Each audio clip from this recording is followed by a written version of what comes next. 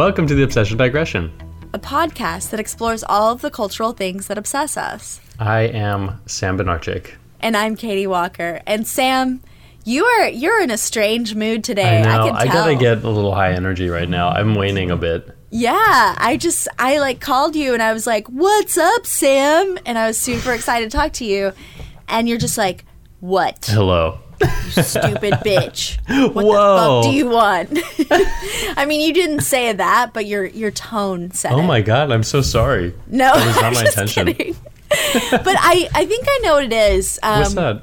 So it's the fact that I think that you're Raskolnikov from Crime and Punishment. Really? What crime did I commit?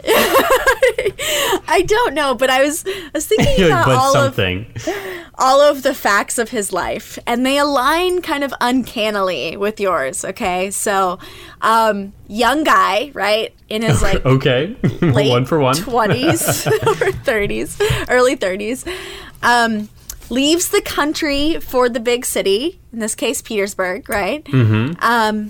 You definitely did that. Quits his university studies to pursue a job. Suddenly, like lives on his own, and so you have roommates. That doesn't quite align, but like you live in your own room, right? Mm-hmm. Yeah, a room of my own. Yes, no roommates. And that's as far as it goes. But I haven't set for myself the challenge of trying to logically tease out whether I would feel remorse for killing someone else. Well, see, that's the part we don't know. I have not descended right? into like a 600-page long guilt-ridden fever dream. I felt so like betrayed by that novel because it starts out in this nice sort of swift pace, and things are happening and the plot's moving along, and then it just like after 100 pages just stops so that he can just writhe in agony in his bed for hundreds of pages. That's what Dostoevsky does, right? Like that's the kind of trend is that you have like all this shit that happens and then suddenly it just like moves into the brain. Yep. And that is the rest of the novel. But I mean, I love Raskolnikov because like he lives a lifestyle that I find comforting. He just like lays around a lot. It's very aesthetic. Yeah. People like just take care of him. It's great. You know what though? If I'm Raskolnikov, you are the protagonist from Notes from the Underground. Oh yeah. You're just like it's like I'm done with society. Like me and my books will be alone here if anyone needs me. Yeah, just like hiding in a hole. Mm-hmm.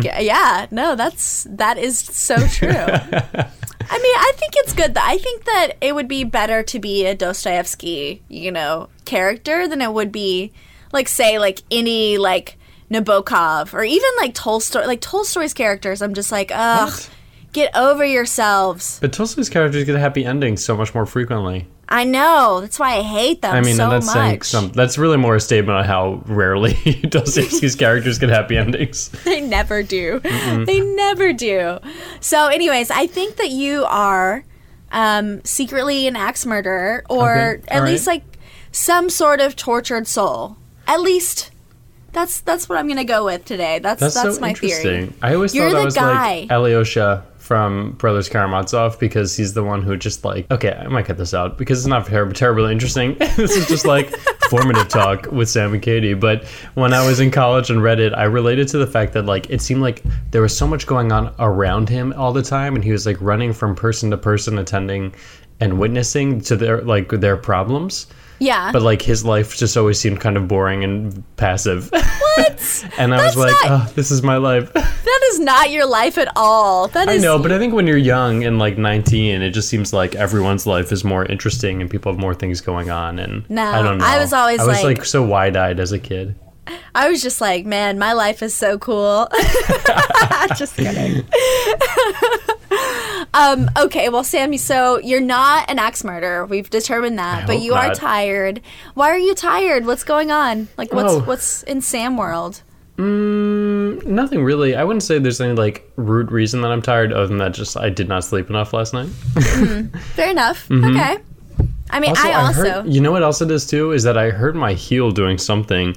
And so walking has been super painful. So I've been just like sitting on my bed all day. Oh, and you know, no. when you do that, like your body's like, all right, if we're not going to do this, like I'm not going to show up for you anymore. And so like your energy just like dips so hard. How did you hurt your heel? Were I you have tap no dancing? idea. Yes, always. Can you just imagine if I just like tap dance all the way to the subway? Like New York as a whole entity would just invite me to leave. They would say, fuck They you. were like, thanks for coming and giving it a shot, but it's really time for you to go. They definitely would. You were also in the city for a conference. That's last week, true. And I got to see This is you and true. Ryan. It was fantastic. It was it though? Because I feel like it was kind of weird because like You said this in the moment too. I know but it's so true, right? So I saw you in person for the first time it had been like 8 or 9 months. Like Yeah. I could have had a baby in between that time and you would have not been the wiser. My sister did have a baby in between that time. Yeah. Whoa, wait, did she actually? Yeah. In New York, they were pregnant, but Yeah. both your sisters are pregnant. But Well, my younger sister's still pregnant. My older sister had her baby on Thursday. congratulations! I know, thank That's you. crazy. I'll pass that along. Oh man! So, well, also to you because you're now an uncle, dude. Are you? Oh man! And in the I have course so many of questions. that baby had not been breathing its own oxygen for even 12 hours when I had crossed the threshold of getting at least 10 Uncle Sam jokes. Yes. And that's when I realized, oh, this is my life now.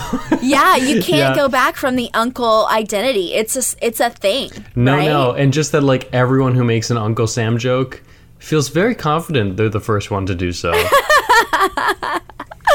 Oh man. Well, okay. I want to go back to our like meeting in person. Yeah, let's thing. take it back. And then I want to ask you some Uncle Sam questions, though, Okay. because I have a lot of them. Okay, so first, yeah, it was just incredibly weird then to, like, you know, we've established this, like, new mode of our relationship where we just talk either via text or through our podcast or, you know, before or after our podcast, right? Yeah. And I don't know, like, it's just like that, when you get into that habit, then to suddenly, like, resume a former habit where I see you in person, it was strange, right? Like, do you not agree that it was kind of like... I feel like you're putting too much pressure on yourself. Maybe. I was like, these are my friends. I'm excited to see them and just talk to them. And Maybe. you cracked me up, though, because every half hour you'd be like, is this living up to, like, in person? Yeah, I don't know. Well, and also, just to, like, compound the issue, because I'm at a conference and I'm also, like, seeing a bunch of other people that I haven't seen in a while, it was just an entire weekend. I mean, like, 4 days straight of seeing people that I either had not met before and, like, had to do the whole thing. Right. Or, like, people I hadn't seen in a while and I had to, like... It was a lot for me to do personally because, you know, I like to stay in my room Oh my God, and yeah, read that's books. like my nightmare. And, yeah, so, like, 4 days of just being, like, straight, like... full energy, you know, kind of like talking to people, etc. Well, I think what it's makes a lot. that particularly exhausting and kind of perilous for you is that this is also, in some ways, a performance. It's not a job interview per se, but because you are on the market, any moment of like a public performance can be Right. weighed into You your never candidacy. know. Yeah, Well, exactly. and you never know, like, who's in the restaurant or who's Right. in the bar. I think you were gonna say restroom. Yeah. Or in the restaurant, you don't know, You right? just don't know. Yeah, so... No, it that would was- make me so tense.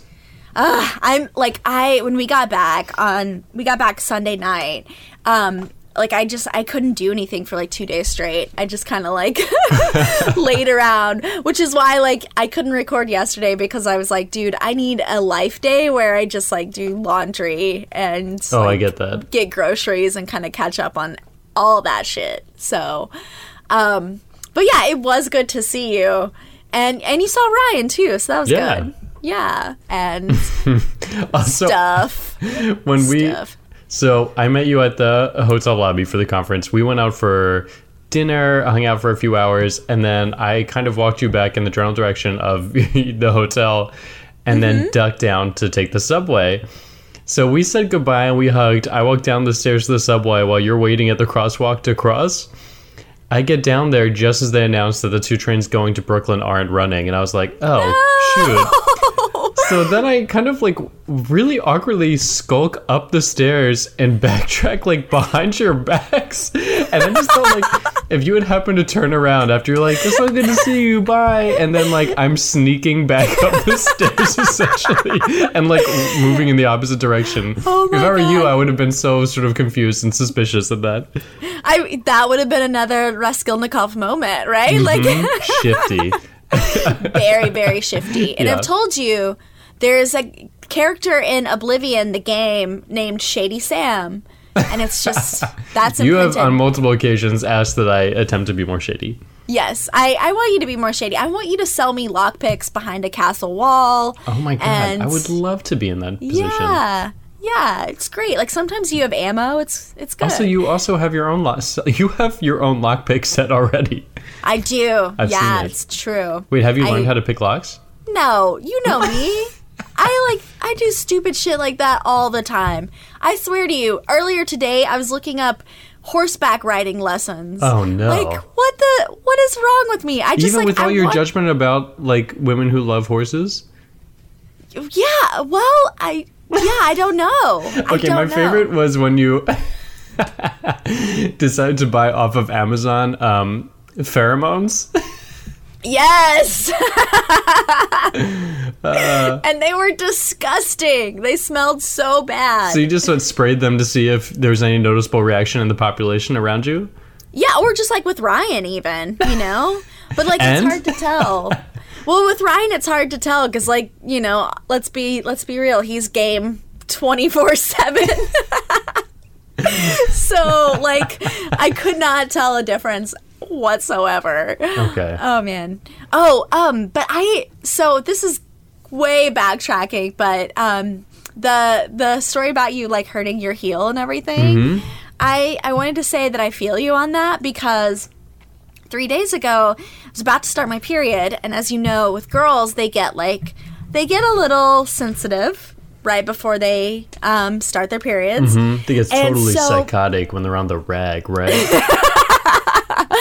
You know, I don't like that language, but I also kind of no? think that it's true. No. Because I kind of lose my shit right before I start my period. So, but anyways, so I had all of these like little bitty, like tiny, very minor injuries happen to me. So like first I got a paper cut, which is the worst. Then I stubbed my toe.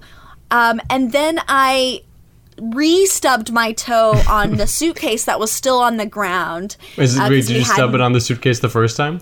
No, the first time I stubbed it on a box of ammo. What? Which, yeah. Because that was Okay. a gift that Ryan got for Christmas. This yeah. wasn't part of your horseback riding hobby. You were going to be shooting a gun No. from on a horse. No. So You're all like, of that "But now." combined. So then I'm looking for my what I call my Georgie, but it's just my George Foreman grill. So I'm like I'm still kind of hurt with my toe and my finger, and I'm like, where's my Georgie? Where's my Georgie? And I hit my elbow really hard on a drawer, and I just burst out crying. I mean, I literally went from "Where's my Georgie" to like everything is horrible, and I just like I lost it. I was just like, and once I started crying, it was one of those things where I couldn't stop, you know. Yeah. And so like every tiny thing that is wrong in life, or is not even wrong, but just like seems off, just like suddenly bubbled to the surface. And I mean, I went nuts for about an hour. Okay, that's like I talked to my sister after she had the baby, and we were mid-conversation. This was like a solid like 36 hours after delivery. And she just started like sobbing, and she was like, just ignore it. It's hormones. Like, I'm not feeling sad right now. I just cannot handle it. I was like, oh, okay. And she was like, every time people talk about hormones going crazy, I thought, yeah, okay, whatever. But she's like, I'm not It's actually sad right true. now. I just can't stop crying. I was like, oh. I've totally been there. Yeah. I mean, I haven't had a child, so, but, you know. Oh, I was like, here's where we find out. Here's where you slip up and admit. I've got 3 of them out there somewhere. Probably working. Yeah. Okay, but this is good because I want to come back now to the Uncle Sam stuff. Oh, right? yeah. Because, first of all, was it a boy or a girl? Like, do you have a boy. niece or a nephew? You have a nephew. That's that's interesting, right? We're going to say that's even better? Well, no, not better, but just like more interesting. Because, I was going to say, that's some old world values there. Because your niece won't like then get her period and start freaking out, et cetera, et cetera. No, but he can inherit land, property, so... Because you are a dude and you are now an uncle, and so what you have to work through, and this is like so serious, is like what kind of uncle you are going to be. Am I going to be the kind of uncle that like poisons his father so that I can attain the throne? Yeah. I just don't know. Yeah. Many choices. Think I see my role as, just being one to sort of shake things up a bit and just provide this sort of opportunity to... I didn't actually have an answer. I was just hoping I'd arrive somewhere. Sam, this is good. I'm glad that you're confused because you have to think through I know. this I need shit. to really do some soul searching here. Like, are you the like fun, crazy uncle that like just shows up and like you give your nephew his first beer when he's like 7, or is it 12? Like those are important those are important decisions. Or are you more like the advice uncle? Are you like, listen, I'm gonna like tell you what it's really like out there in the city. I mean, I see myself as someone who's playing a sort of like the role of a provocateur, simply because, okay, before we knew the gender of the baby, I just had in my head that she was having a girl. I don't know why. I just like, I actually had thought she had already told me she was having a girl. It was just in my mind, and I was like, okay. And I found all these books on like feminist books for babies and things like that, and I was like, all right, this is going to be my role. Yes. Like a life hangs in the balance. And when they had a son, I was just like, I can still take that tack, but it's just going to be a lot more difficult, right? Because it's a lot more nuanced because, well, I don't know how to say that. It's going to be a lot more like tricky to sort of find a way to create a sort of like leftist political awareness for this young child when... So this is all to say. This child who is 3 days old or 4. Listen, there's no such thing as too soon. That's true. That's true. Or just a love of the arts and a love of, like literature and a desire to like strive for more and to demand more out of life. Things like that. That's what I want. Yeah, right on. No, that's good. If you want my unsolicited advice... Of course. Well, it's no longer unsolicited. I would like to solicit your advice. Okay, good. That makes me feel a lot better. And I have, zero experience with babies or anything like that. But there's a great, thriving business out there known as Baby Shakespeare. I'm just saying, there's a ton of books, stuffed animals, what you will. Get the pun? Yes. And I'm just saying that's all out there for you to provide with your young nephew with this is great. Growing love of the Bard. Thank you. It's all good. Yeah. Well, we're in talks. I'm going to be heading down there to visit in a couple weeks, so... Cool. That'll give me some time to get on top of this and get some literary baby Shakespeare shit. Yeah. Baby shake shit. Shake shit. Yes, exactly. Mm-hmm. Oh man, so that's exciting though. Like you've had an exciting spate of days. That's good. Yeah, for real. But let me tell you about yelling at a bird. Oh, okay. Sorry, I had to drink coffee first. No, but okay, so again, oh man, I just realized that this story is also related to PMS, so forgive me for having like so many, period stories this week. But so this also... I had a bad day, and I had to go someplace and do a thing and come back, and the thing did not go well. Okay, all right. and it just like say no more. Yeah, I know I'm being deliberately vague here, but it just like it didn't turn out the way I wanted it to due to various like technical issues and just all sorts of crazy shit. Did you try out for American Idol? I did, and because this was like 10 years ago, so yeah, I I did the duet from Dirty Dancing, but I didn't have I didn't have a partner, so I just like sang one part and then remained silent for a while, and just sort of like nodded your head to the beat. Exactly. It did not go over. So like it was high concept. They didn't get it. That's fine. Well, actually, you were supposed to join me and be the other person, oh my but God. You did not. You were supposed to sing Jennifer Grey's part when we were 4 years old in that same theater, watching people under the stairs. Yes. I totally forgot until just now.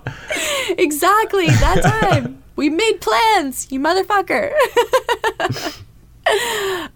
Okay, so thing did not go well. I'm driving back, and we live kind of like out in the woods now because we live in a travel trailer, and we're like, just kind of, we're doing our rustic thing. And anyway, so I'm driving back, and there's no one around. I'm really frustrated. Like, Flo Rida's on the radio, so I'm even like angrier about that. And so I like get to our road, and it's, just like a gravel road, and it's a band, like there's no one around, and there's just this bird just like walking across the road like he owns that shit. And I don't know why, but I just like stopped the car and I rolled down the window and I was like, "Hey, you bird." And it wasn't even like clever. It wasn't like a, like I didn't even like talk about the fact that he was a bird. I was just like, hey, you bird. It wasn't something witty where you're like, I hope someone heard that. No, I was just so mad. It was just like life was just not in my corner at that moment. I just like yelled at that bird, and I felt better. Like, I really did. It was one of those situations where had I owned a punching bag and that been one of my hobbies, I would have like totally geared up and like went out and did a punching bag, montage. To like a Eye training of the Tiger. montage? Yeah. But instead I had yelling at bird montage, and it was it was not one of my finer moments, Sam. I'm gonna listen. I cannot tell you I hate driving, but if there's one thing I miss about having a car, it's the freedom to just yell with abandon about anything you feel like yelling about.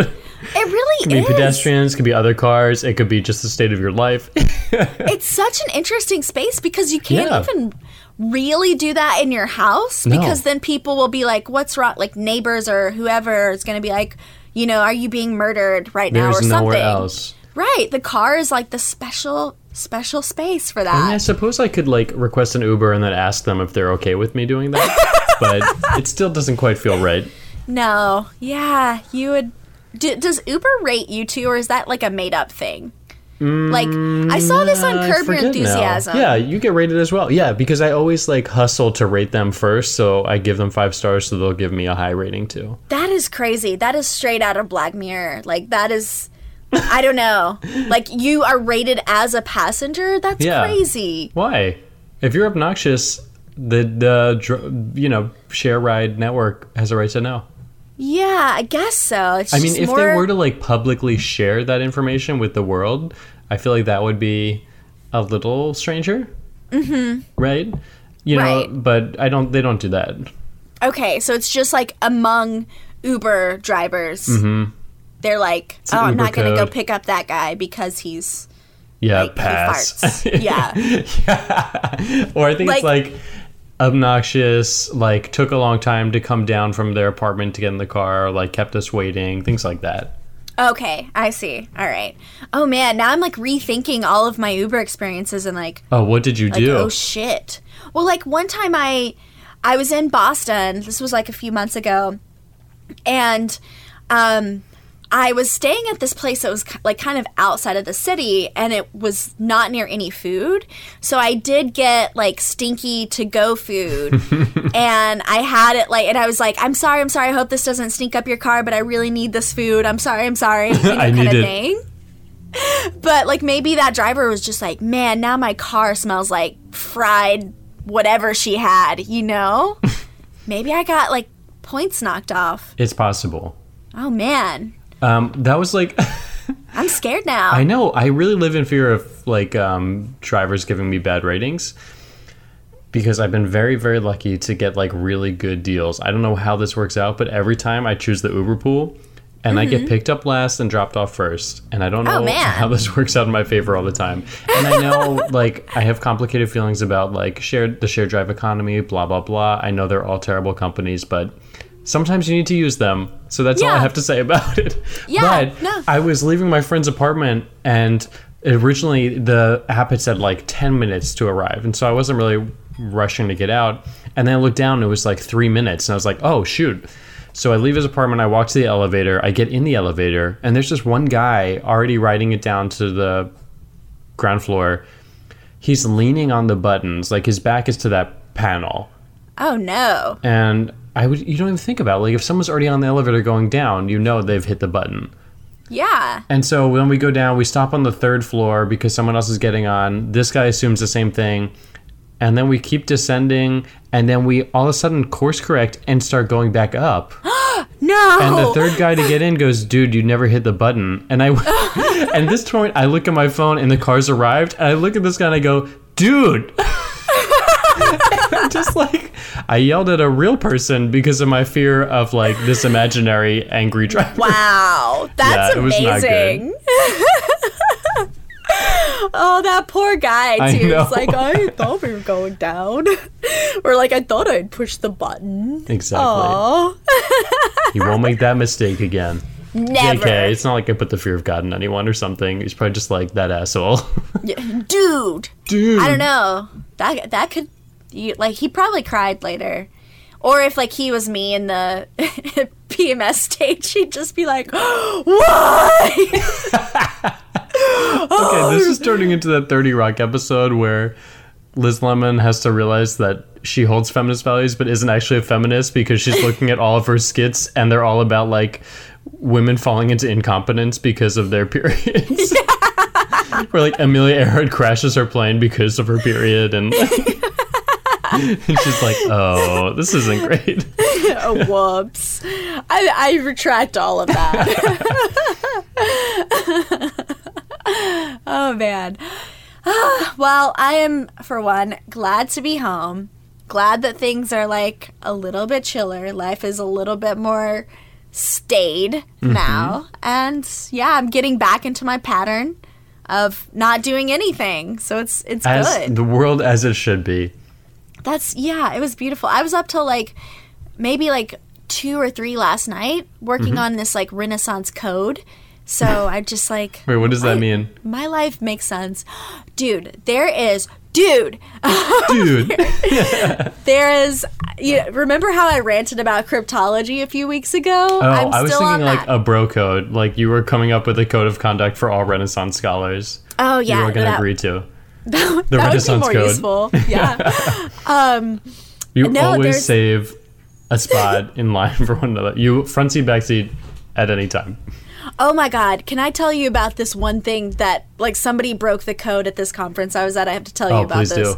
So it was just like the rudest thing where I was in a panel, or I was in a seminar. People were giving papers. I was not presenting, but I was in like one of the back rows, and one speaker went up and they had a handout, right? But they didn't have enough handouts for everybody. But I got one, and I had a handout, and I was like, reading along, listening to this paper, and then this woman comes in late, and she sits one seat over from me. And she does not have a handout, right? So I put the handout in the empty chair next to me, in between us, and I tap her on the shoulder and point to the handout. And I'm like, look, you can look at it too, right? Yeah. That's so generous of me to share my handout. The second speaker goes up, and again, same situation where they don't have enough handouts. But this time, the woman gets one, and I do not. And instead of putting that handout that she has on the seat, she instead turns the other way. Away like from literally me. turns her back to you? Like literally hoards a handout from Whoa. me. Did you like tap her on the shoulder?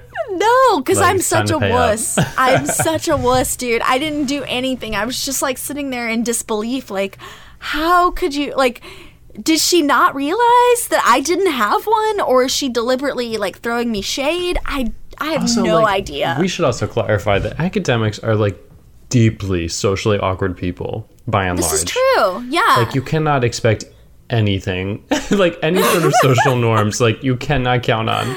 Yeah, no, that is so true. So maybe it was just like Also, she like- wasn't even. Oh man. Okay, so I Yeah. think though we should talk. If this podcast episode is standing between you and dinner, let's jump over to Wes Craven.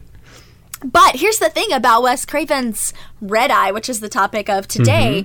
There's not that much to say, yo. That's the problem Yeah. because there's I mean, I have things to say. there's a plane and an It's assassin. traveling by night, Yeah, and nonstop. This yeah. is the definition of a red eye. Yes, that's pretty much it. Also, have you seen the? I looked up the teaser trailer for this movie when I was putting my notes together, and it is so funny because it's. First of all, both trailers are so frustrating because they give the twist away Oh no. so baldly, like they don't even like hide it or just like they're not coy about it at all.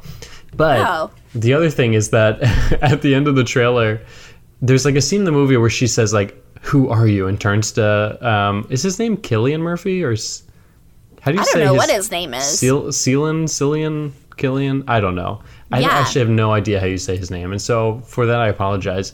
Rachel McAdams turns to Murphy, and in the trailer they do this special effect where his one eye flashes red. And so if you'd just seen the trailer, you'd be like, is he an alien? Is he a Is monster? that the Red Eye? Yeah. I thought it was the plane. Oh, that's It's brilliant. really strange. So let me say right off the bat that actor is one of those actors who's too good looking and he looks freaky because he's too good looking. You Wait, know what what? I mean? Yeah, You think like he has like a heartthrob factor? no, not heartthrob. It's like too symmetrical. He's like too Oh, handsome. like in a like categorical like Kantian sense. He's yeah, he's like interesting. he's too angular and too like and for that reason is like really really creepy to me. Yeah. So, like, he's already got the creep factor going. Like, so, and I will admit, I didn't know anything about this movie going into it. I was just like, oh, it's Red Eye. I'm going to watch it. And at first, I thought it was Red Dawn. And so I watched Red Dawn. And then And I'm sure you then got a lot of satisfaction out of watching Red Dawn. I was confused by that movie, but that's a whole It thing. has like every actor you love in that movie. I know, but it's weird. I've actually never seen it. It's They're not my racial favorite politics actors. are problematic. Oh yeah, I bet. But it's But anyways, back to Red Eye. how can you But not so- love its pro-American message? Oh man, it's So pure, so uncomplicated. we might have to do an episode on that. We can later. do another season around that. Around Yeah, okay. 80s Americana. I don't know, just spitballing. 80s Patrick Stewart. Swayze? Not Patrick Stewart. What the fuck? Patrick Swayze. Oh man. Oh, maybe Okay. this is a sign that your Star Trek time has come. Maybe. No, it's not. No, I've But got before- better things to do. Yeah, mhm. But before we jump into the movie, should we just really quickly bridge this gap between Scream and Red Eye? Oh yeah. Do you have a gap bridging? Oh, just a little bit. Thing? Just a Okay. short oral history, because I did not Oh. write a narrative this time. So we're just going to see how it goes. All right. So, Spitballing. yeah. In our last episode, we talked about Scream, which in a lot of ways, like outside of Nightmare on Elm Street, is the other high point of Wes Craven's career. It's an enormous hit, has huge sort of cultural not implications, but it's like so popular and has this cultural Influence. impact. Yeah, exactly. Yeah. And then a couple years later, they released Scream 2. It makes even more money, has even better critical reception. And so this momentum that Wes Craven and Kevin Williamson are building is really carrying through.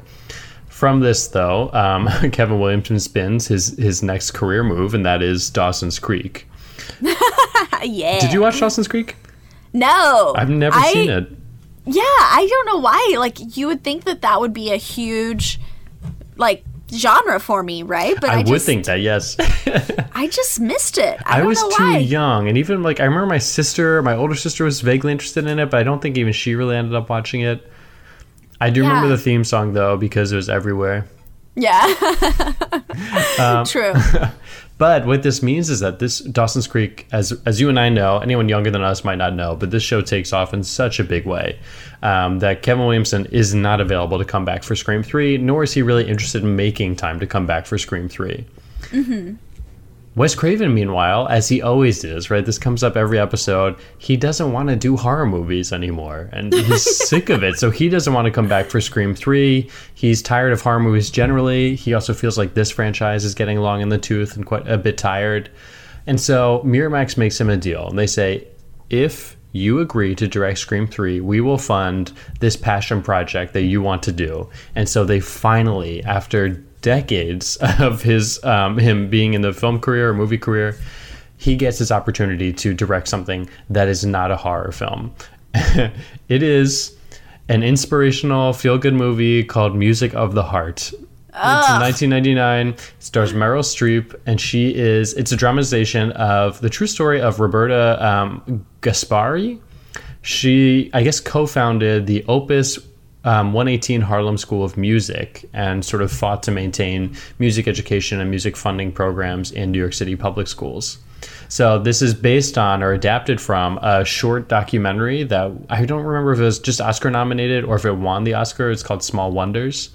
Okay. And so the movie does fine, doesn't really do great at the box office. It gets kind of very mediocre reviews. Meryl Streep gets nominated for an Oscar, but that's just kind of a given that anytime she's in a movie, she gets nominated. But True. I do think that's the only Oscar nomination that's tied to Wes Craven's career.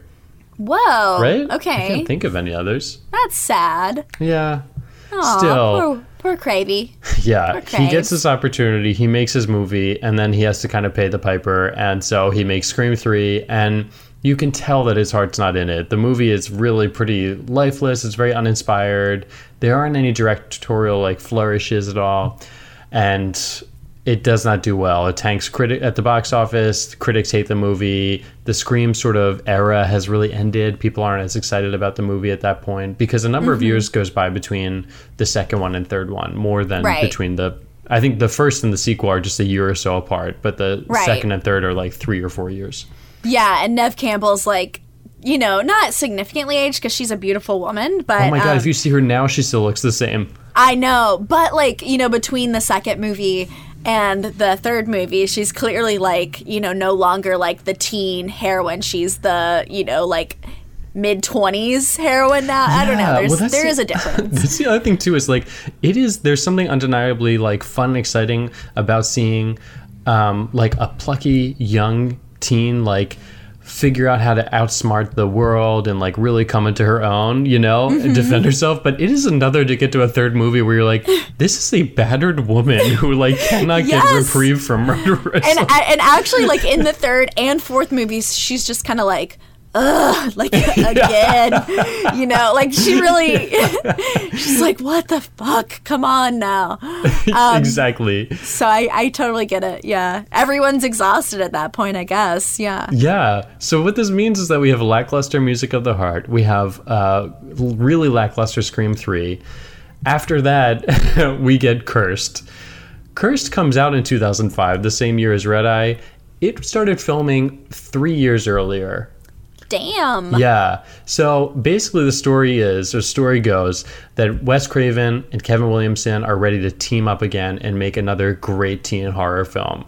And so they create this werewolf movie called Cursed. They finalize a working script. They start filming. They film 90% of the movie. They've gotten approval. And then I guess it's Miramax decides that it's actually not good. So they then shelve it, they pause. In post-production, they decide they need to reshoot basically most of the movie. Shit. Most of the actors aren't available. So that means they have to cut characters, they have to recast and then film the entirety of some actors' parts. They change the plot, they go from 3 principal characters who are all friends to like 2 characters who then become estranged siblings. They don't have the budget to like properly finalize the special effects, and so like the werewolf transformations look awful, and it just becomes a huge bomb. It's one of the worst movies, tied to both figures, both to Wes Craven and to Kevin Williamson. So I have a couple of quotes about this movie. This is from IMDb. So in 2014, someone asked Judy Greer about it. She's in the movie. And she says, "I don't know why that movie got so fucked up." She goes, "I don't understand it. I thought the script was fine. Honest to God, I didn't get the big deal. I don't know who kept making them fuck with it. Then we shot the movie for like 7 years. I think they said we had 4 movies worth of footage. It was so fun, but so weird. I don't get it. I couldn't figure it out." Then, okay. 2008, so this is a few years after the movie's released, Wes Craven was quoted as saying, "The Cursed experience was so screwed up. I mean, that went on for 2.5 years of my life for a film that wasn't anything close to what it should have been. And another film that I was about to shoot, having the plug pulled, Pulse, so it was like, I did learn from the Cursed experience not to do something for money.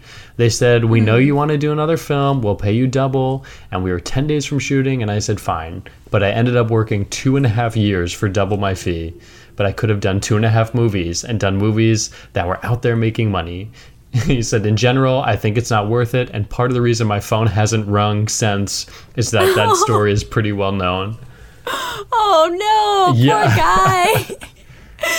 Oh, man. It's just like fighting against the Hollywood machine, you know? Yeah.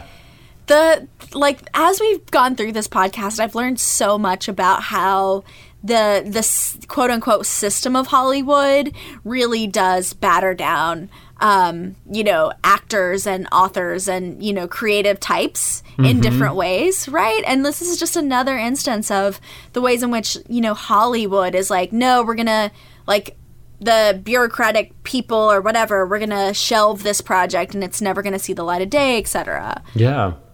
So sad. It is, because it's always like you can't help but see like bad movies through this sort of screen of what they could have been. Yeah.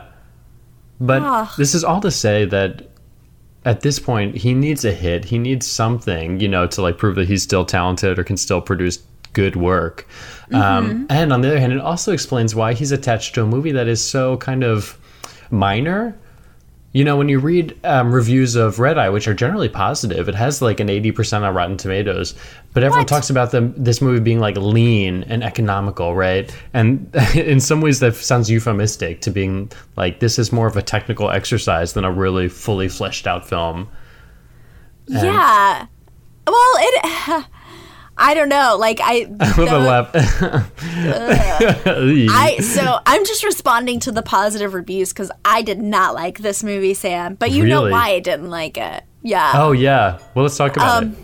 Okay, so let's lay out just the premise, right? I mean, it's very obvious, but hotel manager gets on a flight. She's sitting next to this handsome dude. It's a red-eye flight.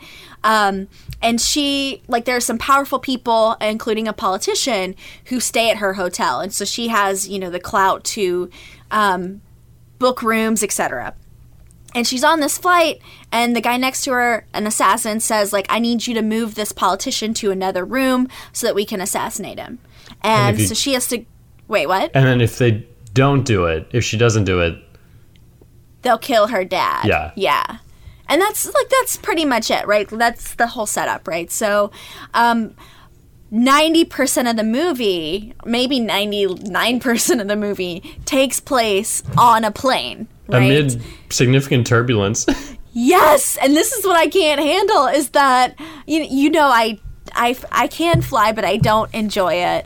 Well, you and I both have really tremendous plane anxiety. Yeah, we do. I can't do any work on a plane. I just, sit there miserable and wringing my hands the entire time. Same. Every time I get onto a plane, I'm like, that's it. I'm gonna die. This is it.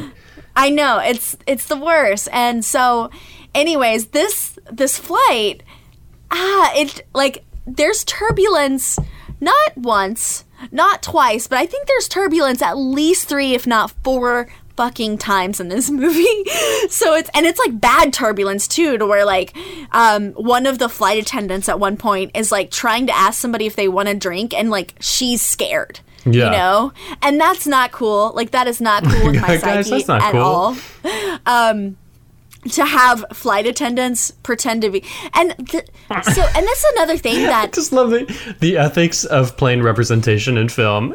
You're like, this is morally wrong. Right. Because like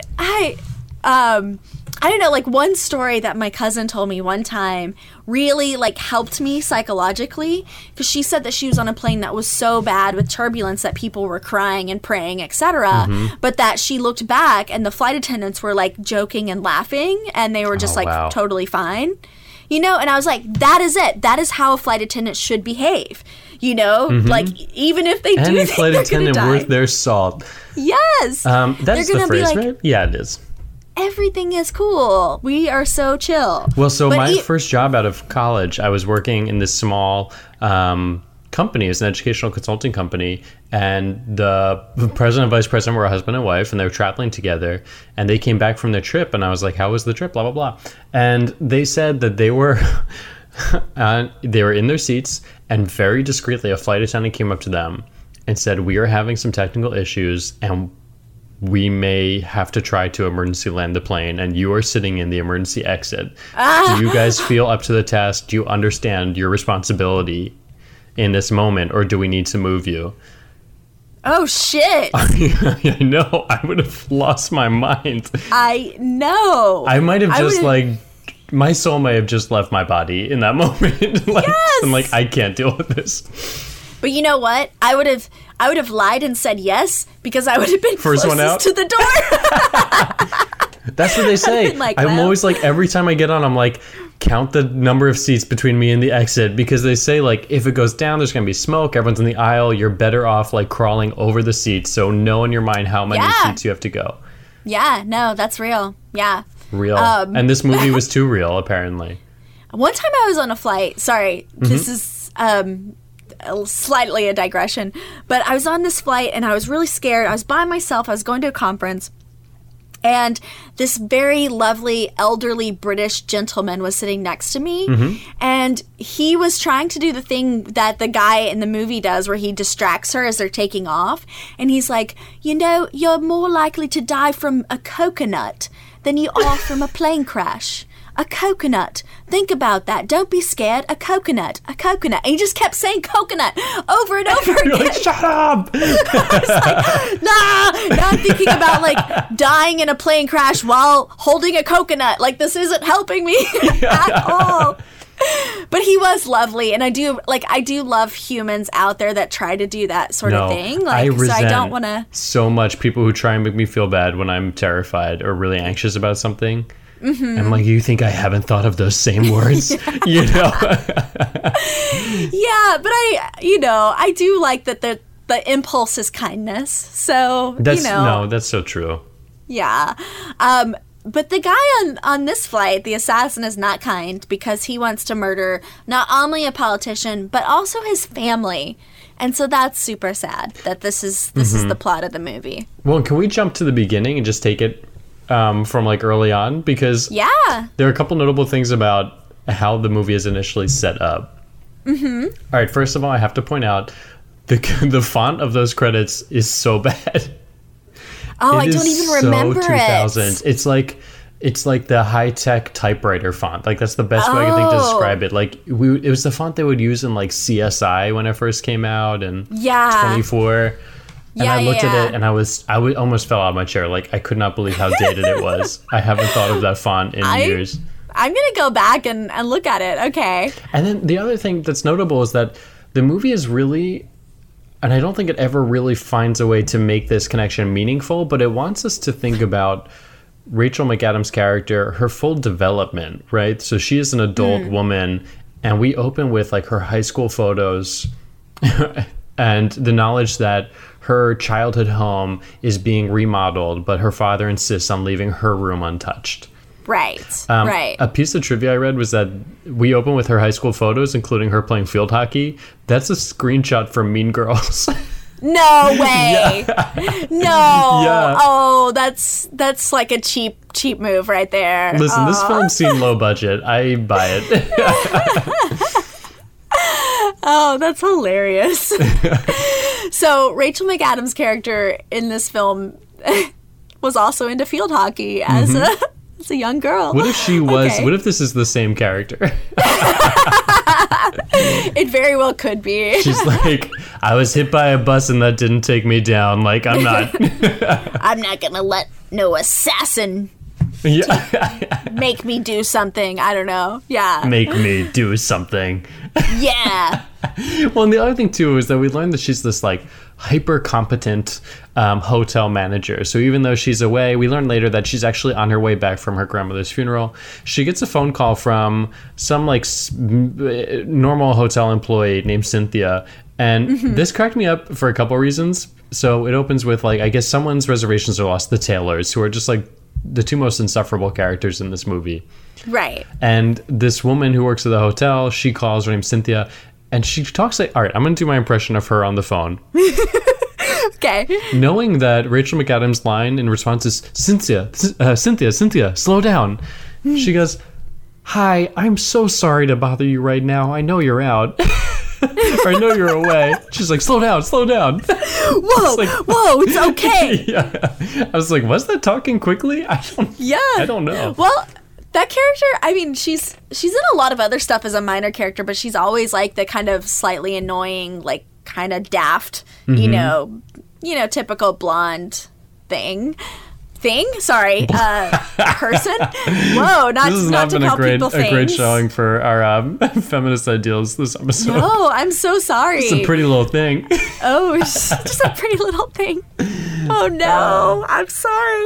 She was also Anyways. in Getting On. She had like a short arc where she was like a private insurance company that was trying to help the geriatric ward scam the system by declaring more patients than they actually had or something. And so she was playing this like deeply unethical, like slimy person. It was funny. Oh. Yeah. Okay, interesting. Okay, so what is Rachel McAdams' character's name, by the way? What is... I was really hoping you were going to know. Oh, shit. All right. I'm I gonna pull it up normally right have now. this down. I know. I rely on you for this because you But- know I'm not going to remember. Yeah, And nothing's shit, even coming to shit. mind. Like Lauren, or s- maybe? Lisa Reisert. Okay. All right, so Lisa. She's, in the airport and... Well, the other thing that's... Oh, I'm so sorry. Go ahead. well, no, go ahead. Yeah, what were you going to say? Oh, just to really quickly finish up. So she solves this problem over the phone, long distance, on how to please his customers. And then she reminds Cynthia, she says, remember that the head of Homeland Security is coming, so make sure to have their room ready and have some Cristal on ice. Yes, And I like a was rapper. I know. I was like, Cristal on ice for the head Yeah. of like Homeland Security? He's living it up, That was yo. strange to me. And then she goes Yeah. from that because she has to then, she's call waiting. So she picks it up and her dad, Brian Cox, is on the line. And we find out he's remodeling the home. Also, like, he's recently been divorced from her mom. And so there's this other weirdly like infantilizing thing where she's both like an adult woman who's also being framed as like a child of divorce or something. And this, Right. there's like a weird sort of tension there where it's like her. Well- yeah, go ahead. And she says later, and so we learn that something traumatic has happened to her in her past. But she says later to Jackson, the assassin, like, don't ask me if I'm okay. Like, you sound like my father. Like, I'm so sick of people saying, are you all right? Yeah. Are you fine? And so, like, there really is development there with, like, her character being like, no, I'm not just this kind of, like, passive female who's just, like, been victimized and is going to continue being victimized, right? Yeah. So there is that. And yeah. she's very much like a Sidney Prescott character in that way. Mm-hmm. But yeah, and I have to say, like, Rachel McAdams, I think, is really great in this. Like, she has, like, I think one of the reasons, like, I've never really seen any of her romantic comedies. I guess only, like, previews or, like, scenes on TV or something. But I never really buy her in those roles that she's frequently typecast in, where she has to play this, like, ditzy, kind of clumsy person who's like trying to like do a good job at her job, blah blah blah, because she does have these very like alert eyes, right? Like she always seems like she's taking things in and studying things, and she just seems so intelligent that like I don't buy her usually as just. Do you think that's because of Mean Girls though? Like, do you think that like her? Because that was like, you know, her like stepping out role basically, and it was such a like, you know, hilarious movie. It was so like just defining, right? And so maybe like we tend to read Rachel McAdams through the lens of, you know, Mean Girls maybe as like this cunning villain type. Oh, I don't think of her as like villainous, like because she's really like warm in this movie, but true, just I totally buy like that she is someone who has a lot of ingenuity, because most of the movie is her sitting in a plane seat looking around and trying to think of different ways she might use objects within reach to do something, affect something. Sure. Okay. I see. I feel you. Okay. But can I say one more thing about the Homeland Security guy? I wrote this down because just kidding. It is she's sitting in the airport, and this is supposed to be like the foreshadowing, is that the news is playing and the reporter saying the head of Homeland Security made his first address that sent, quote, shockwaves through the world. This is his soundbite. I wrote it down verbatim. Okay. This is it. I don't discriminate. I communicate. Just not always with a kind word. Now, don't get me wrong. I believe in diplomacy. It can work, but first you have to have their attention. Do I have your attention? Thank you. What does that mean? I have no idea. And how could that possibly send shockwaves? Oh, yeah, no, I don't know. I also thought that was like a lame-ass moment where I was like, what is that even supposed to, like... Like, what? Who is that angering? You know, like, who is that making really upset? Like, oh, he asked me for my attention. Yeah, exactly. Bastard. You know, like... We need to stop this man. He's going rogue. Yeah. Yeah, no, that whole thing, like, that whole setup, I was just like, ugh, okay. I don't even care about him. Yeah. I mean, the fact that... So, like, you know, later we learned that he has his family, young children with him in the room, so... If he were to be assassinated, they would be too. Like, that makes you a little bit more, you know, caring about it. Yeah. But, you know, at first I was like, just let him die. That's such a great point. I wonder if like they had to add the family in a second round of revisions to be like, well, is anyone actually attached to this guy? Well, actually, though, Lisa even says like she learns that his family is with him and becomes even more resolved you're right. to fight against this, you know, this murder, right? So that really could be like the main factor, is that there's like, you know, a blonde-haired, blue-eyed little boy there. That's it, right? Yeah. It's children. That makes sense. They ruin everything. Ugh. Yeah. Gosh. Otherwise, she's like, is his family there? And he's like, no. And she just makes the call. She's like, are we good here? Great. Yeah. Can I go back to my book, yeah, Dr. Phil?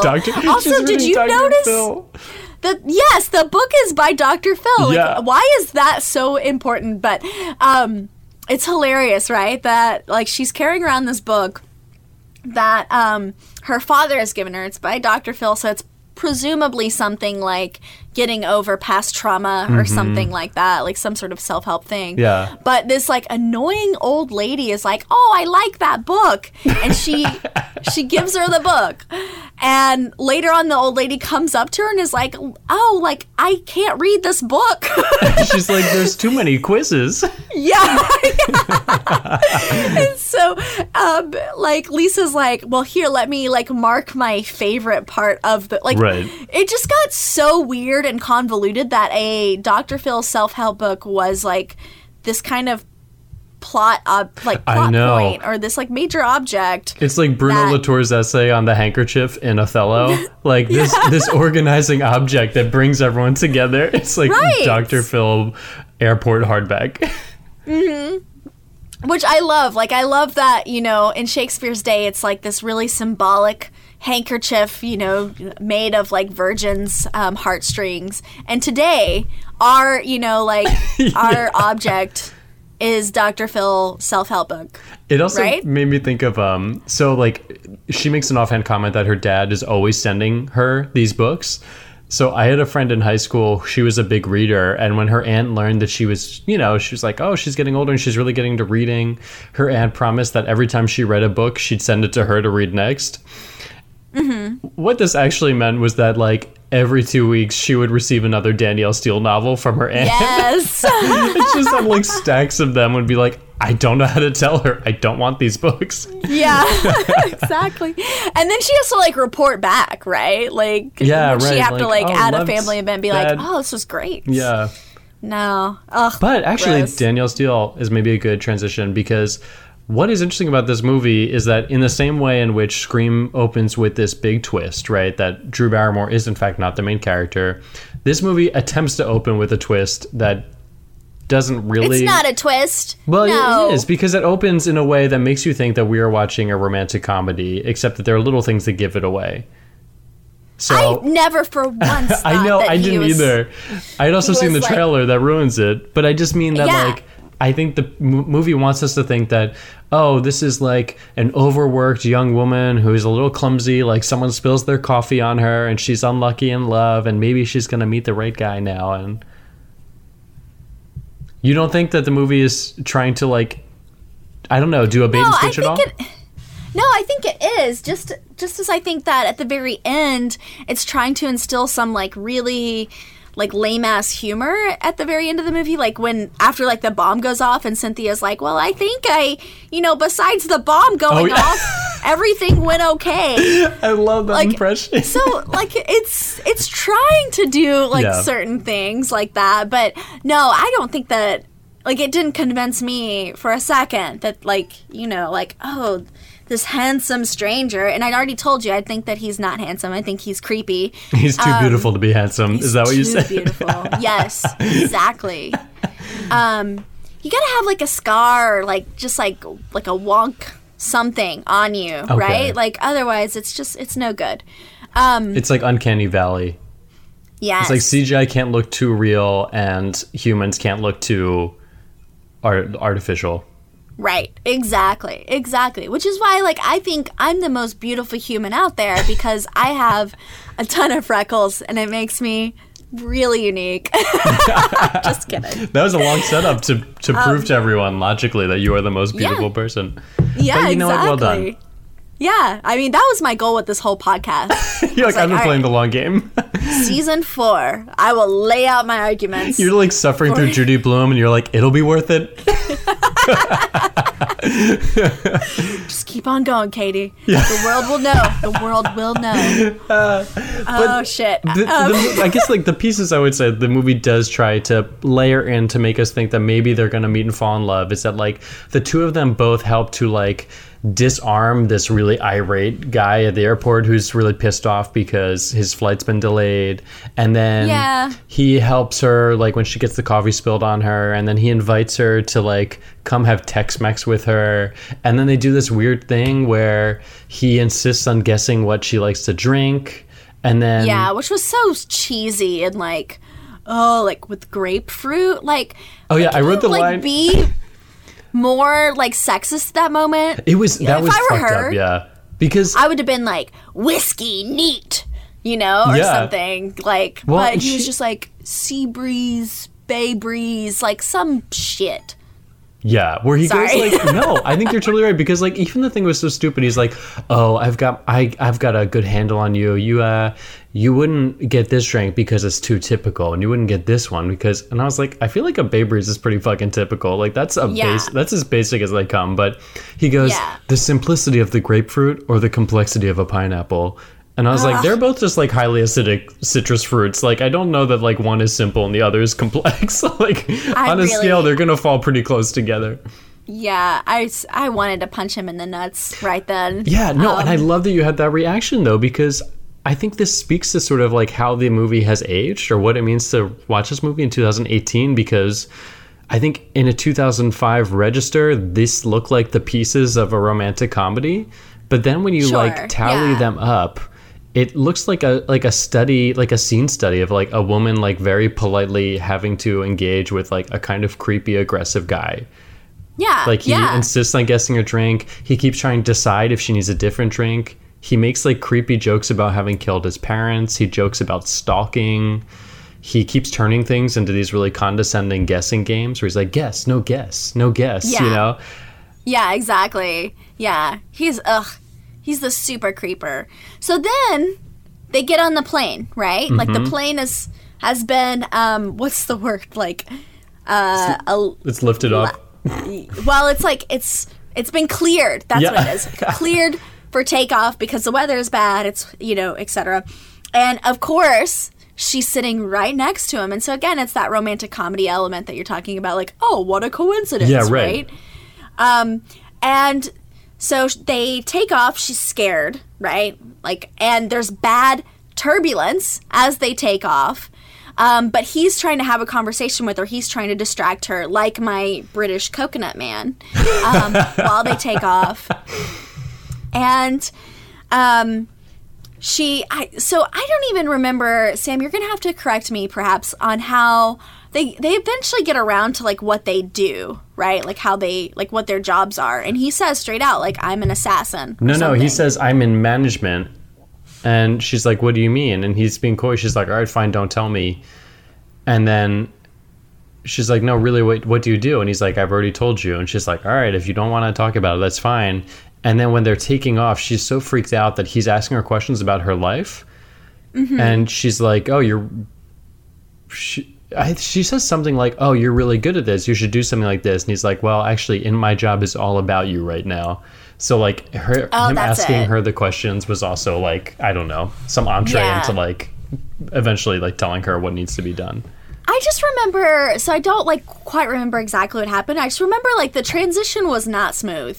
It was not, like, like, leading her gently into this, like, feeling of security and then being, like, very slowly, like, oh, by the way, like, actually what I'm doing is, like, it was, like, abrupt. He was just, like... Yeah, it's abrupt, like, betrayal. Yeah, I'm gonna, like, kill your dad if you don't do what I say. I'm gonna kill your dad. No, I actually thought it was effective because I thought maybe it is just our shared fear of flying, but I was freaked out during that takeoff scene, and when he's asking her those questions, like, I totally forgot what the movie was about. Mm-hmm. And so I did find myself, like, lulled and very distracted in the same way she is in that scene, and then when he kind of reveals who he is, I'm like, oh, right. So I don't know. I kind of like that twist there. Yeah. Mileage may vary. Agree to disagree. Okay, well, let's get to, like, the flight itself. Okay, so what happens? So, I mean, you said this earlier, but he says basically that head of Homeland Security is coming to the hotel, change his room, and we won't kill your father, whatever, blah, blah, blah. And she's like, he has a family. And he says to her, whatever female-driven, emotion-based dilemma you're dealing with, you have my sympathy, but we need to use my male-based, logic-driven thinking. And, like, okay. Gross. Yeah, it's gross, but it also, like, that felt very lazy on the part of the screenwriter to be like, isn't he the worst? He thinks women are emotional. Where it's just, like, I thought it became, like, a little too silly the way this is a real men are from Mars, women are from Venus kind of movie. Am I right? Like, yeah. And it just felt like it became sort of like tokenizing of her where it's like, oh, she has to like, I don't know. It kept reducing her to like, and this, as much as like they wanted to celebrate her as this like really complex, innovative like character with great ingenuity, like it kept just being like, she's a woman, and because they couldn't stop like harping on this sort of silly like thematic competition between the two of them. Right. Oh yeah, I hated that moment. I think I like paused the movie right then and I was like, I gotta take a walk. I've got to get a sandwich. Throw back some whiskey. Yes. But it did occur to me that there is a way in which like you could make the case, given that it sort of starts as a romantic comedy and then transitions into this. Let's say that romantic comedy is just there as a twist, but let's say that it is really more structurally important. You could do a reading which you say, like, the horror of this movie is the way in which, like, the clumsy female rom-com trope becomes, like, a prison for a really competent woman, right? And this is about her, like, kind of this is about the character breaking out of all of these situations in which people keep trying to, like, make decisions on her behalf. This is Sure. also Rachel McAdams' opportunity to break out of like a string of romantic comedies she's been doing. And this is also like, oh, sorry, go ahead. Well, I was just gonna say, you're like, I keep going. Yeah, I'm listening. No, Like, please. Well, I was just gonna, like, I think that you're trying to redeem this movie, and I think you're trying really hard. It's fun to just like contort it a little bit and see what you can come up Yeah, with. I mean, I'm following you. I don't agree with you, but I'm following you. So I wanted to tease you a bit about As you should. and I'm not disagreeing with you on any sort of like intellectual base at all, right? Like, yes, I think that is a valid reading of the movie. I just don't think that it actually achieves that. Like, Yeah. no matter what kind of I don't know, argument you want to put on it, it's still, at least aesthetically, at least the way that it comes across to me, it doesn't actually like give me any sort of message like that. It doesn't give me any sort of like hope. Well, maybe, guess. yeah, the better reading then is to think about this in terms of Wes Craven, that like he's getting to do a romantic comedy that inevitably has to become a horror movie. And like there is this just sort of like thudding disappointment when it sort of all just falls into place and sort of predictably plays out. Right? Like Right. there seems to be like Yeah. the movie itself just seems disappointed with where it goes in a sense. And Crave is just like, oh, I did it again. He's Yeah, done like a Britney Spears. he couldn't get funded to do like a romantic comedy project, so he had to stage a short romantic comedy in his horror movie. Exactly. Okay, that I buy. That Okay, I good. like. Okay. And so basically, we can even jump if you want past the like. She tries all these different ways to like outsmart him. Like the phones die while she's on the phone talking to Cynthia, and so she pretends to continue having a conversation with Cynthia and tells her to change the rooms, but he catches on. She tries to write a message in the Dr. Phil book, but he steals it back from the old woman, and then She tries to write a message in the bathroom Yeah. with soap, Ew, that but then was he attacks gross. her. And then he like pretends, he plays it off as though they were just having like a quickie in the bathroom. And all the women, like flight attendants, get really like judgmental of her in a way that was like, Yeah. I'm disappointed in all of you. Well, and he's already knocked her out and like told the flight attendant that she's like a drunken, Yeah. nervous wreck, basically. Yeah. And so he's like, she's had a tough day, so like she's already like cast as unstable and Yeah.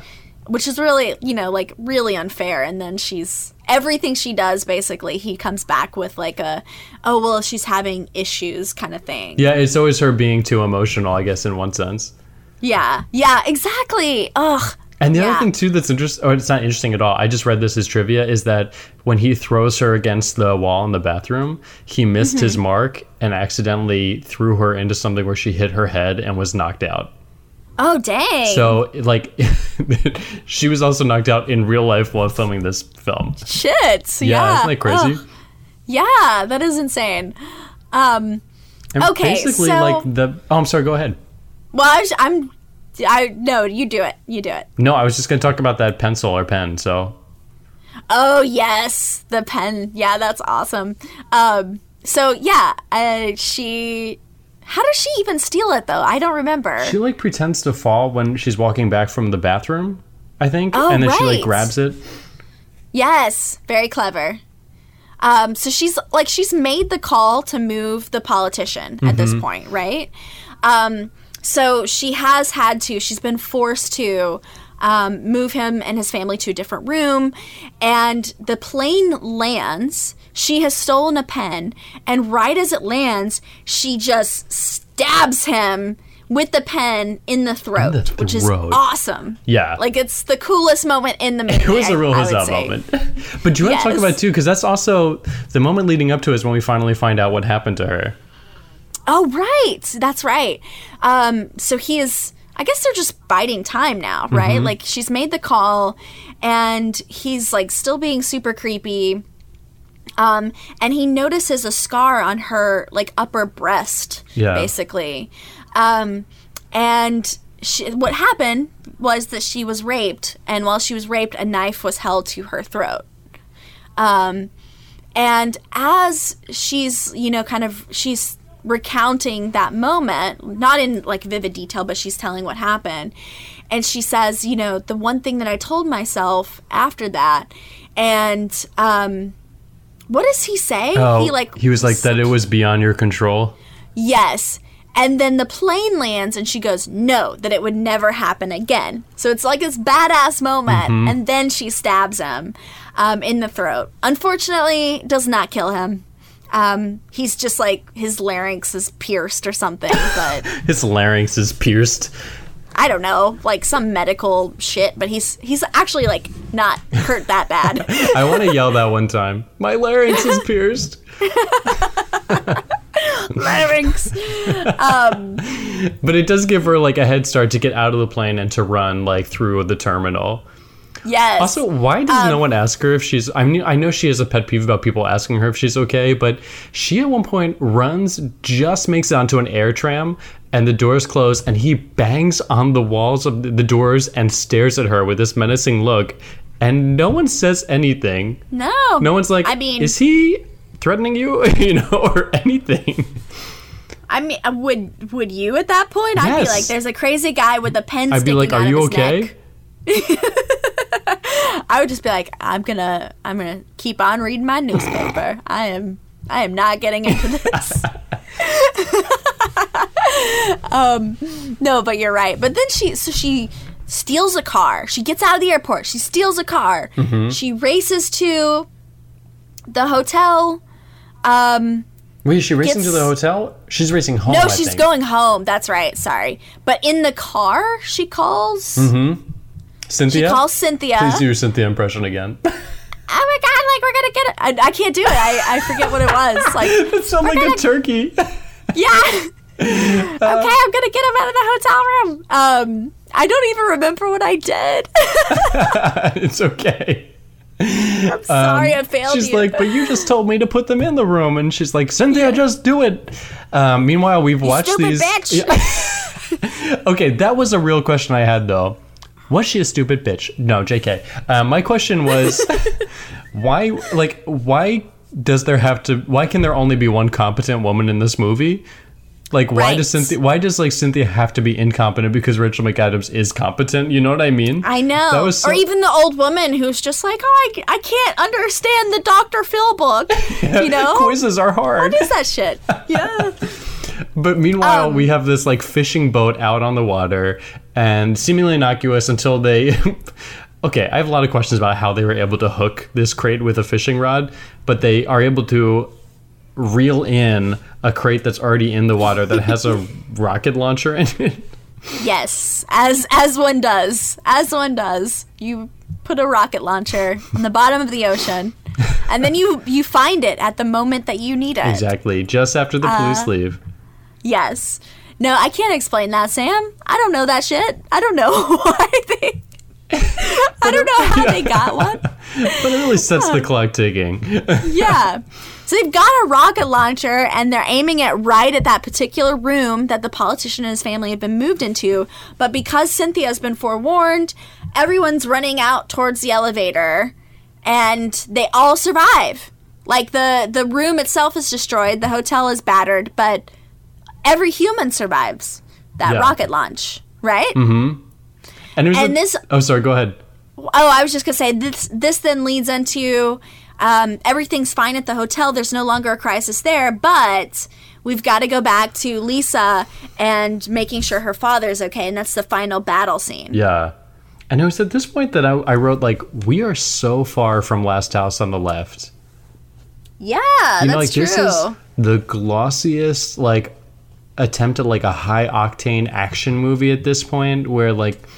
There is, like, the threat of violence feels so inconsequential at this point. It's, like, even as spectacle, it's so kind of weak, like that explosion. It's, like, weird. Do you think there's like... no kind of true horror. There's no real social commentary, you know, in that way the movie was about this sort of, like, nihilism of the late 60s, early 70s turning into just, like, gross violence. And, like, it was Manson-esque in a lot of ways, where this just is so cotton candy. Yeah. Yeah. Do you think it's just, like...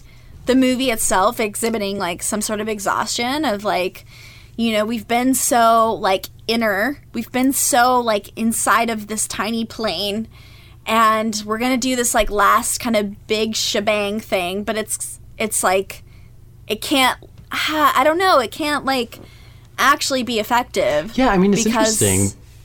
That's a great question, because this is only 4 years after 9/11, right? And this is a movie that takes place largely on a plane involving a terrorist, and then another group of terrorists with, like, rockets and missiles, right? Like, so it's not as though, and it's, like, politically fraught, so it's not as though there is no way to connect this to our present moment, you know? Yeah, that's true.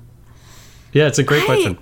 I don't know. Like, I honestly, like, Sam, I was, don't make fun of me, but I was doing a crossword puzzle as I was watching this film. Was it in the back of your Dr. Phil book? Yes, it was. And, like, during that fight scene, I was just like, the crossword puzzle's more compelling right now than this, like, whole, you know, 15, like, it's a solid, like, 10 minutes of him and her just being like, Oh, running around stab. their house? Yeah, see this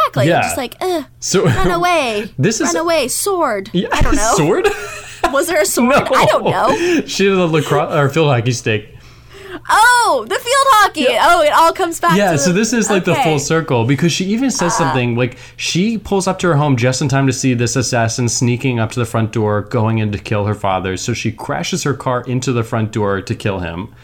And she says, Clever. She's like, not in my house. And so we go, okay, so the movie opened with the father saying he's renovating the house, he's leaving her room untouched, and she's like, please, like, renovate the room, remodel it, turn it into an office. Like, I don't care, it's not my home anymore. And it ends with her reclaiming this home. Right. But how is that meaningful?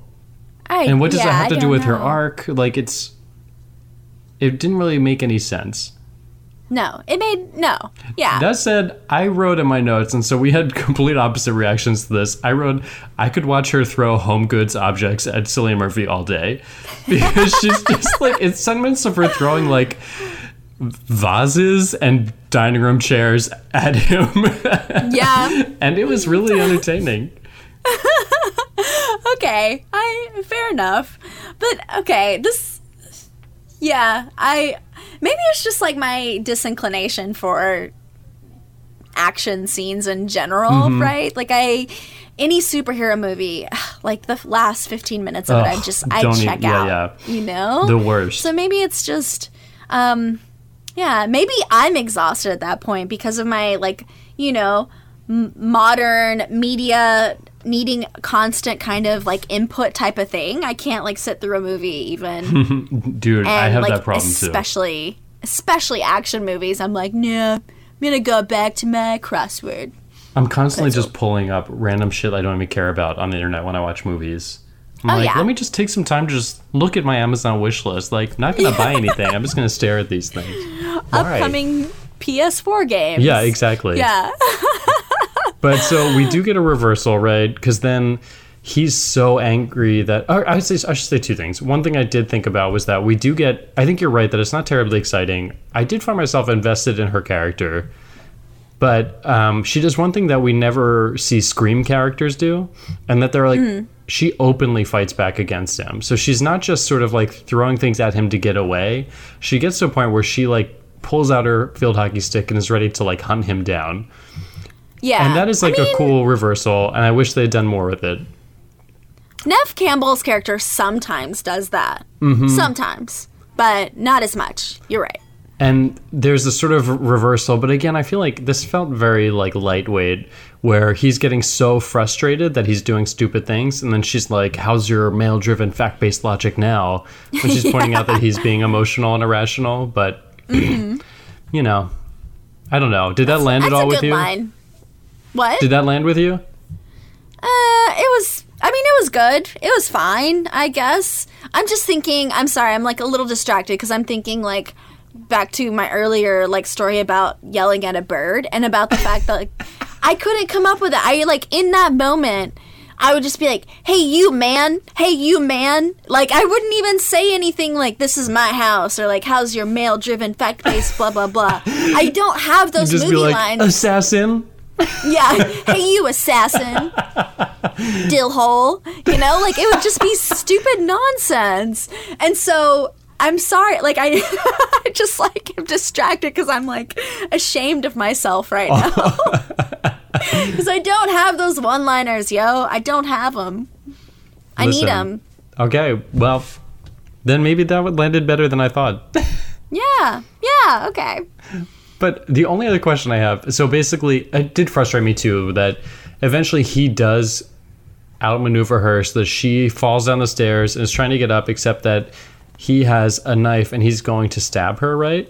Mm-hmm. And then Brian Cox shoots him and kills him. So, like, she doesn't get the final kill, which is sort of disappointing. Right. Daddy saves the day. Yeah. Kind of oh, when you put it like that, you're right. Like, it's gross. And with the fact that she's reclaiming the house, so she's, like, being ushered back into this domestic space, right? Mm-hmm. Great. Yeah. Fantastic. You do get the sense of, so she goes back to the hotel after this whole fiasco, and she's talking to Cynthia, right? And so you do get the sense that she no longer is going to put up with bullshit because the annoying couple at the very beginning of the movie who were complaining about their room or whatever, Lisa is just like, you can shove that up your ass, you know? So there is a sense of... You know, like, and that's, again, though, that's, like, where the, like, silly humor started to come through, and I was like, what is this?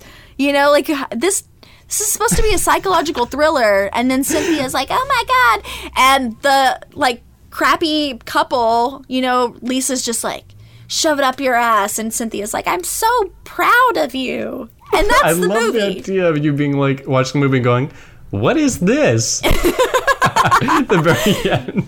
I looked up from my crossword puzzle and I went, what is this? Going back to my crossword. What's a 4-letter word for mix-up? I don't know. Also, did Brian Cox look younger to you in this movie?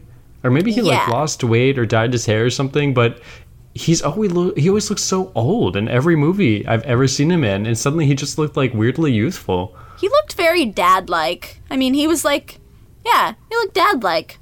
Okay. Daddish. Well, maybe he always looks grandfather-ish to me then. Oh, okay. Yeah. Maybe he did look younger. I don't know. Maybe it's just me. Yeah. Okay.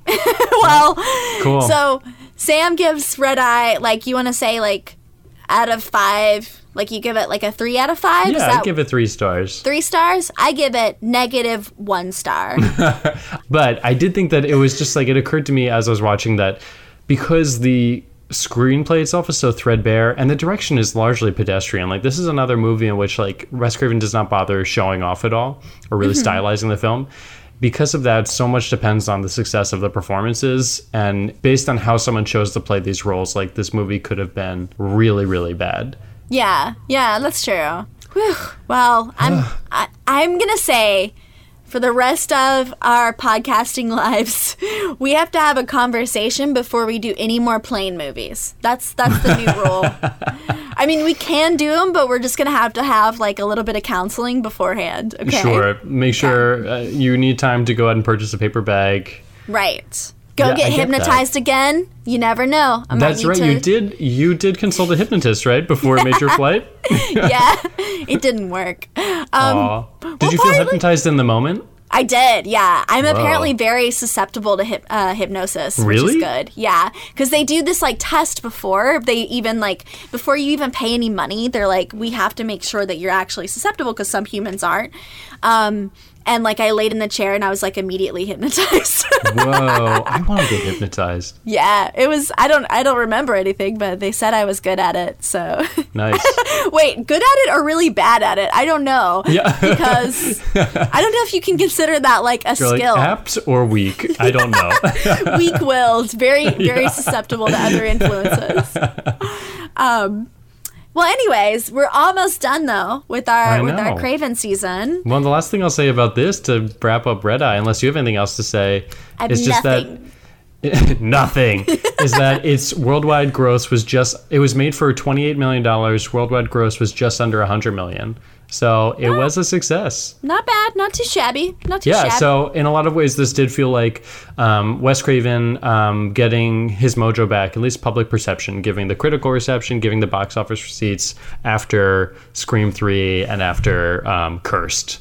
Fair. I'm okay. so curious. I kind of want to watch Cursed now, even though Me it's supposed to be too. so bad. Yeah. But I kind of want to know how bad, you know? Yeah, maybe. Okay, I'm gonna watch it and we'll report back for our last Craven episode, which is next time. Yeah, so next time we're going to talk about Scream 4 principally, but we'll touch on just sort of the end of his career in general. So Paris Je t'aime, you can touch on Cursed, and I can't remember if he does anything else. You're going to give us a crash course on the MTV Scream series? I watched all of it, and it's so not canon, good. right? Because he's not actually involved. So it's Right. about like how people are spinning off the Scream into like a new mythology. Right, exactly. And they're like, how can we Interesting. make a slasher movie a series? And like they actually say that in the series. They're like, you can't really have like another season of a slasher because it's a slasher. And it's great. They do it. They pull it off. It's good. Oh, all right, cool. Yeah. I'm gonna All check right, it Sam. out. Well, do you have any obsessions though right now besides Craven and staying out all night and being a cool kid? I'm being so tired. I'm sorry. Did my energy boost at all? I'm really sorry if my It energy was did, waning yeah. today. Oh, good. No, All right. you were good. You were great. I feel this way at the end of every episode. I'm like, oh, I bet I brought it down. And then I was like, I better make like an apology and a promise that next week will be different. But then I'm like, don't promise things you can't deliver. Dude, last episode, I think you literally had to cut like me saying penis bulge out because I like Oh, just kept 2 repeating episodes it. ago. Yeah. That mean I had like essentially B-roll of you just saying penis bulge 15 times. So it's all good. Yeah. Yeah. Oh my God. The other thing I meant to tell you, the shot where Cillian Murphy accidentally knocks out Rachel McAdams by throwing her into the wall. Mm-hmm. They put that in the gag reel. What? Isn't that fucked up? That is really Okay, messed this is up. unsubstantiated. I read that in IMDb trivia, so I haven't looked it up, but I'm going to. Maybe I'll link Yeah. to it in show notes. Does he like knock her out and then he's like, oh. Everyone's like laughing. The camera sort of like goes all over the place because the camera guy can't control himself. And like real blood is like trickling out Oh, of her no. mouth. God, it's Oh my awful. God, that's upsetting. It's really messed up. My obsession is it's nothing new, but it's just is the NBC show The Good Place. Oh yeah? I love it so much. I started watching it maybe when I first moved here. Actually, it was just came on Netflix. I started watching. I love it, and they're almost done with the second season. And this, I just watched the penultimate episode, and it was just so. It was really funny, but also really just beautiful, and it was really moving and great. And it just reminded me just that this show is really kind of special and has just done so many things that are so smart and sophisticated and really just human. Like, it's such a smart intellectual show, but it also is like a really moving and funny and relatable and warm show. And I think it's just really this great sitcom, and I really encourage people to watch it. Cool. Okay. Have you seen it at all? No. Yeah. Oh my I God, have it's on not. Netflix. I made my sister and brother-in-law watch a couple episodes. I made my friend watch a couple episodes the other day. So it's just been on my mind. Okay. What about you? So, also a Netflix show. I'm really into, I binge watched it all on Friday. The show called The End of the Effing World. Have Yeah. you heard of this? Yeah, you told me about it. Oh, that's right. I did tell you about this. Dude, it is so good. Like, I have heard about it. From you. So it's short. Like there's only like 8 episodes. They're 20 minutes long. But the premise is these 2 young kids. It's set in England, and they're both like everyone's British. And they're on a plane, and this guy's like coconuts. No, I'm just kidding. So, anyways, they're in England, and this kid is a psychopath or a sociopath, and he decides to pretend to be in love with this girl so that he can kill her, and they run away together. But things get much, much, much more interesting. And it's just like a beautiful show because it captures like all of the kind of insecurities about being young, at being at the threshold of adulthood, at, you know, having shitty parents, at having, you know, adults that you learn very painfully are not as reliable as you thought they were. All sorts of things are going on. And it's just like each episode is just like a work of art. Is all I can say. It's just... Oh, interesting. It's really good. It's good. It is good, Sam. So, check it out. Are you doing a British, like a real fake British review? I don't know what I was doing just now. I don't know what accent that was, but it was good. And that's all I have to say about that. I will say, I watched the first 2 episodes, and I couldn't decide if I wanted to keep watching. But I did read that it gets stronger as it goes. Yes. Keep doing it. Because it was so dark. It is dark, yeah. It was tough. They don't immediately give you much to hold on to in terms of like stuff to relate to or people to invest in, because like everyone is initially just so off-putting. It's just keep going. Just keep it. Keep at it. You'll like it. Keep at it. Yeah. All right. You know who else should keep at it? Billy Zane. Billy Zane, you keep going. I mean, I guess, you know, never say never, right? It's not over until the fat lady sings. Right. Yeah, maybe, and Billy Zane. Yeah. We know you're out there. We know you're listening. We've had a McConaissance. We've had a Dernissance. Are we due for a Zainaissance? Zainaissance. I don't know. That sounds pretty zany to me. Okay. I think we should end there. Like forever. We're done. We can't have this podcast anymore. Yeah. All right, JK, we're going to be back next week. We're going to wrap up Scream, or wrap up Wes Craven, and then Katie, you're going to tell us next week what we're doing next season. Yes, I'm doing a big reveal. There's going to be balloons and streamers. You're gonna come all over the place. It's going to be so exciting. Yeah, like you won't see any of these, but we're going to tell you about the balloons and streamers, and you'll just believe us that they're there. And coming. Sorry. Yeah, and and we in turn will believe that you're coming. So. Yeah, exactly. Okay. Deal. That's a good spot. I'm hitting stop. All right. See you next week.